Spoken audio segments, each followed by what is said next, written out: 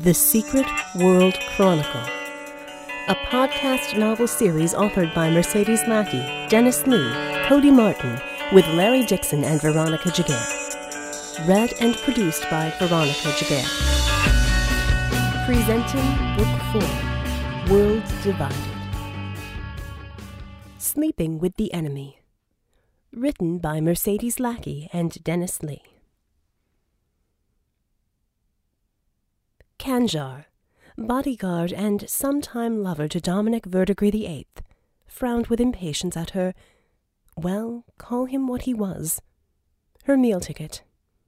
She knew he didn't actually love her.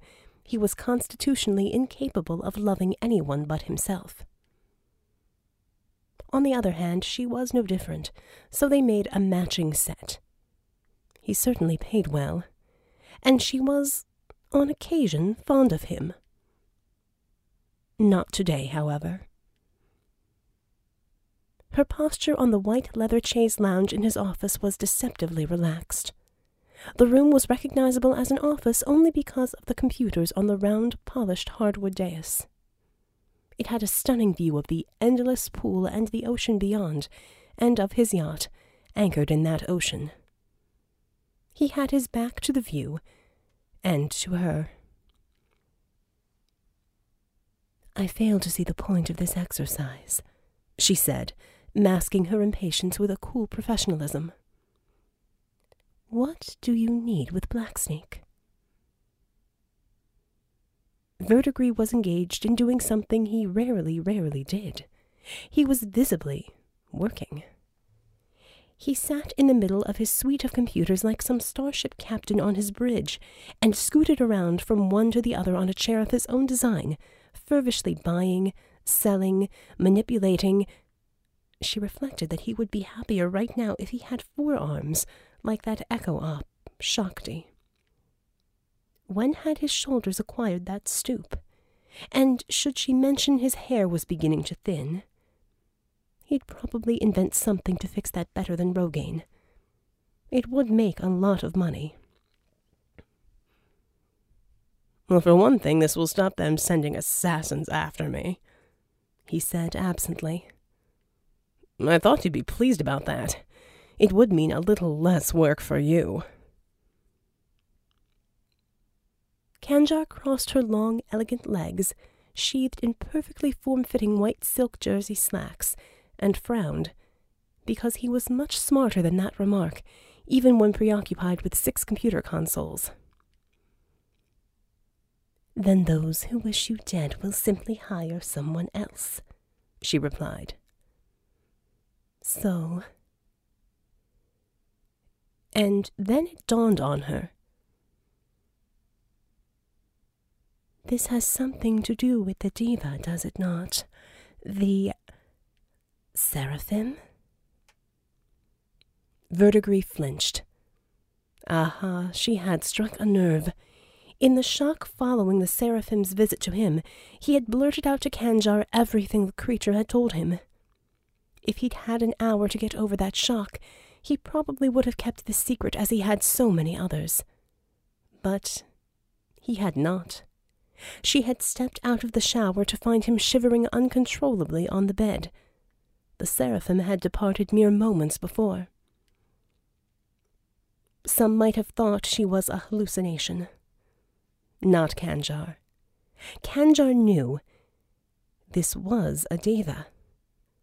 Within moments of hearing Verdigris stammer out his story, she had been calculating how long and what it would take her to balance her karma. One of her bank accounts was utterly depleted now, and there were exactly 1,754 orphans across the world who had been taken from the most appalling conditions of child slavery, poverty, disease, or all 3, and would be raised in good and loving families, given every opportunity to thrive. One for every life she personally had taken. And from now on, every time she killed, another child would be saved. Perfect karmic balance. Khanjar was not looking to improve her karma. She was actually quite satisfied with her life as it was, and would not in the least mind repeating it when something came along to end this one. But she had no wish to be reborn to the same circumstances as those orphans she was saving. She's not a diva. She's just a metahuman.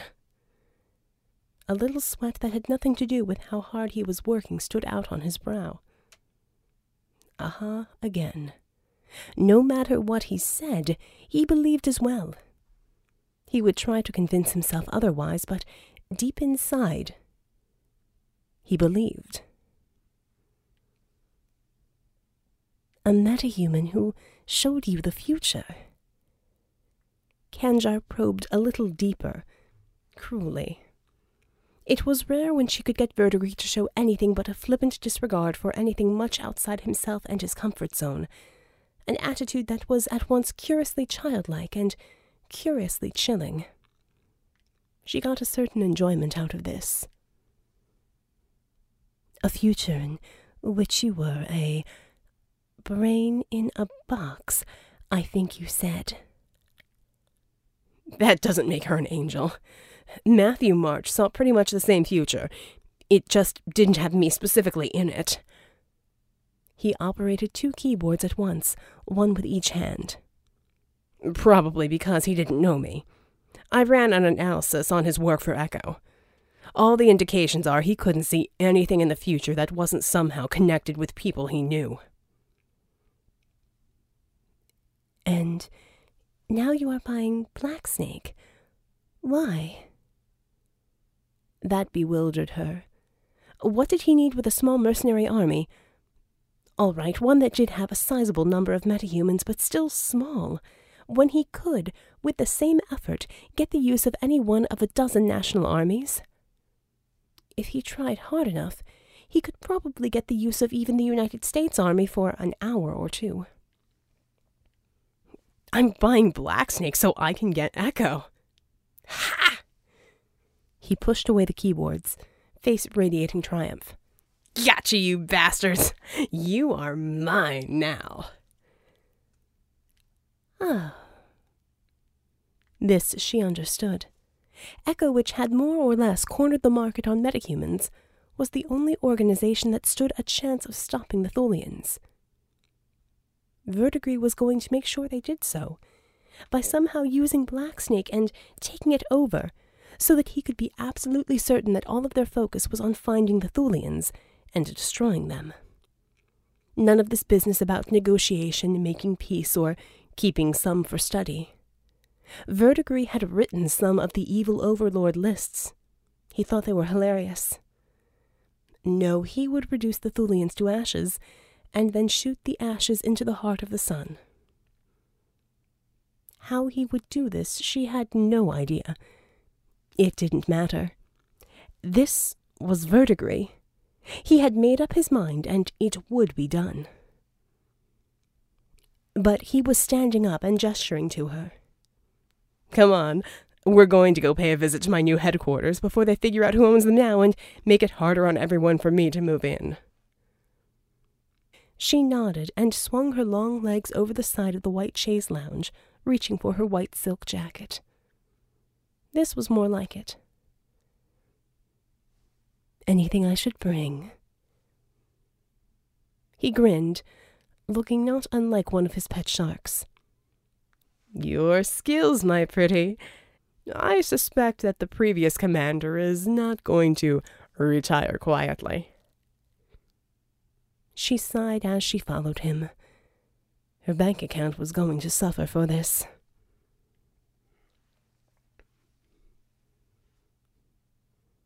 Khanjar wiped her hands on the general's jacket with distaste. It's always a pleasure to watch a professional at work, Verdigris said. How do I look? Perfect, I suppose, Khanjar replied, eyeing the holographic disguise critically. So long as you don't move too much. You tend to blur a little when you do. She seized the general's collar and pulled the dead body out of the chair. Where do you want this? I kind of like the idea of forcing them to walk over him as they come in. Don't you? Verdigris said cheerfully. She sighed. Your sense of the dramatic is going to get you into trouble one day. Verdigris took his place in the chair at the head of the table while Khanjar dragged the body over to the door. Sitting down would disguise the difference in height later. Verdigris buzzed the receptionist. All right, Miss Khanjar, you can send the board members in now. It might have been the shortest meeting in Blacksnake history. Verdigris informed the members of the board of directors that Blacksnake was in new hands. He regretted the unfortunate demise of the general. He really should have been more careful about his health. My assistant did her best to save him, but the stroke killed him instantly. He then dissolved the board and sent them all the way with enormous bonus checks, which Khanjar handed to them on their way out, making sure that each of them looked directly into her cold, dark eyes as they took what was essentially blood money. They were in quite a hurry to leave. Anyone who might be tempted to divulge what had happened here would find his temptation murdered as abruptly as the general by the information on the mini-disc that was in each envelope with the check. Men did not rise in Blacksnake without leaving a lot of skeletons in closets, and those discs had enough information on them to rattle any number of bones. And the severance checks were outstandingly generous. When the door had closed again, and Khanjar locked it, Verdigris shut down the holographic generator.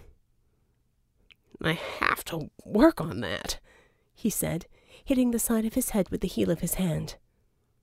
Running, it's like almost having a migraine. The kind with no pain, just all sorts of visual effects. You can come out now, Ranker. At the end of the long conference table, a short man with enormous forearms materialized into view. He sat sprawled on one of the ultra-plush conference chairs, sporting a tan duster and a look of disdain, and calmly set the remote to his chameleon suit down on the table. Verdigris beamed at him. The man glared back, then removed a fresh cigar from his pocket and lit up. He took a few deep drags, his eyes never leaving Verdigris. Rank! Rank, those things will kill you, you know. Verdigris shook his head. It's Jack now, the man said. I haven't been Ranker in a long while. They'll still kill you. Verd steepled his fingers and tried to look concerned. He didn't succeed. Khanjar sighed to herself. This was going to be tedious. Dominic was going to try and be charming. Jack was going to do what Jack would do. Men. Jack continued to puff on his cigar and glare at Verdigris. So I think I've got it figured out, Jack said finally. Correct me if I'm wrong. Verdigris nodded, still beaming. Earlier today, you managed to buy up controlling shares of Blacksnake through your many dummy corporations. Your one obstacle was the current head, General Landover, the most successful leader Blacksnake has ever known, and most popular, giving his recent motions towards increased profit-sharing for all staff ranging from the field ops to the lowly secretarial pool. I'm sorry, Verdigris said. Was he a friend? He was an ass, Jack answered promptly. An ass with good luck, given that he found the crapper that the Kriegers generated and came out of the pit with his hands full of diamonds. But still, an ass. Jack stood up and strolled over to look down at Landover. He snorted and spit on the body. Nice work, Khanjar. I consider her an artist, Verdigris replied happily. Khanjar said nothing. She didn't care for Jack. She didn't hate him. She just didn't care for him. He reminded her of the crude bullies that served the warlords back in her home province. Something she didn't much like to be reminded of. And so, Jack continued, pausing only to strike his heel across Landover's temple. You decide to expedite the transfer of power by coming here personally and removing the general from his seat, pay off the current board to walk away, all the while wearing my face, which leads me to the conclusion that you have work for me. Work? Verdigris snorted, his tone indignant. A promotion, Jack. One must always look out for one's friends. Friends, are we? Jack said, seating himself next to Verdigris. He paused to consider that. Well, I suppose I've tried to have friends killed at one time or another. Verdigris coughed into his hand. Now, Jack, we should let bygones be bygones. It's a whole new world full of opportunity out there. You need me, now that the board thinks you're the coup master, and I need you. What could be a better basis for friendship? Khanjar did not roll her eyes. She had an excellent poker face. Most assassins did. Keep talking, Jack said. Be convincing. You get to collect El Generalissimo's salary, perks, and whatever you care to skim off the top. I'm serious, Jack. I did not buy Blacksnake to make a profit. I bought it for 2 reasons. He held up one finger. I got tired of watching Khanjar kill the morons they sent after me. He held up the second finger. I want Echo. To get Echo, I need Blacksnake. But I can't be the head of Blacksnake or I'll never get Echo. QED, you become head of Blacksnake. Uh-huh, Jack muttered. And why me? Well, you were the most trustworthy of the current roster that I could discern. Trustworthy in general? Or to you? In general, Verdigris admitted. My only trepidation in this whole affair is that you might still have some issues with the way you ended our last arrangement, Jack offered.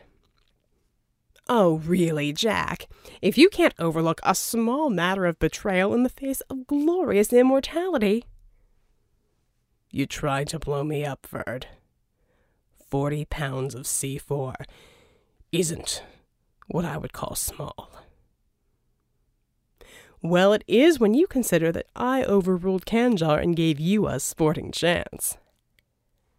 Khanjar noted the gleam in Verdigris' eyes. It was not entirely sane. Did it occur to you to ask me if I wanted in before adopting my identity and perforating the leader of a major coordinated force of mercenaries and metahumans? And what would be the fun in that? Verdigris grinned with aplomb. Besides, I have a line on an old prize that might interest you. And this time, Jack, I'm not above sharing it. So, are we BFFs now? That depends, Jack said as he reached down and extinguished his cigar on Landover's exposed teeth. On what? On what you can give that assures me I can trust you this time. Proximity, my dear Jack, proximity. You will have the prize before I do, and while you do not trust me, I trust you. You do have an impeccable reputation for delivery. Verdigris continued to grin. And meanwhile, look at the lifestyle you get to enjoy. I really don't care if you clean out every offshore account, as long as you can keep the company running long enough for me to get Echo. Jack nodded, bowing his head in thought. The real deal this time?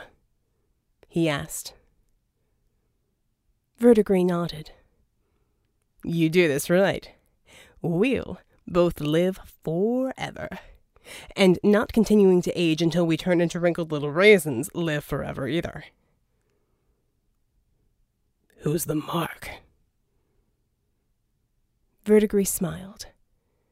It looked like a shark.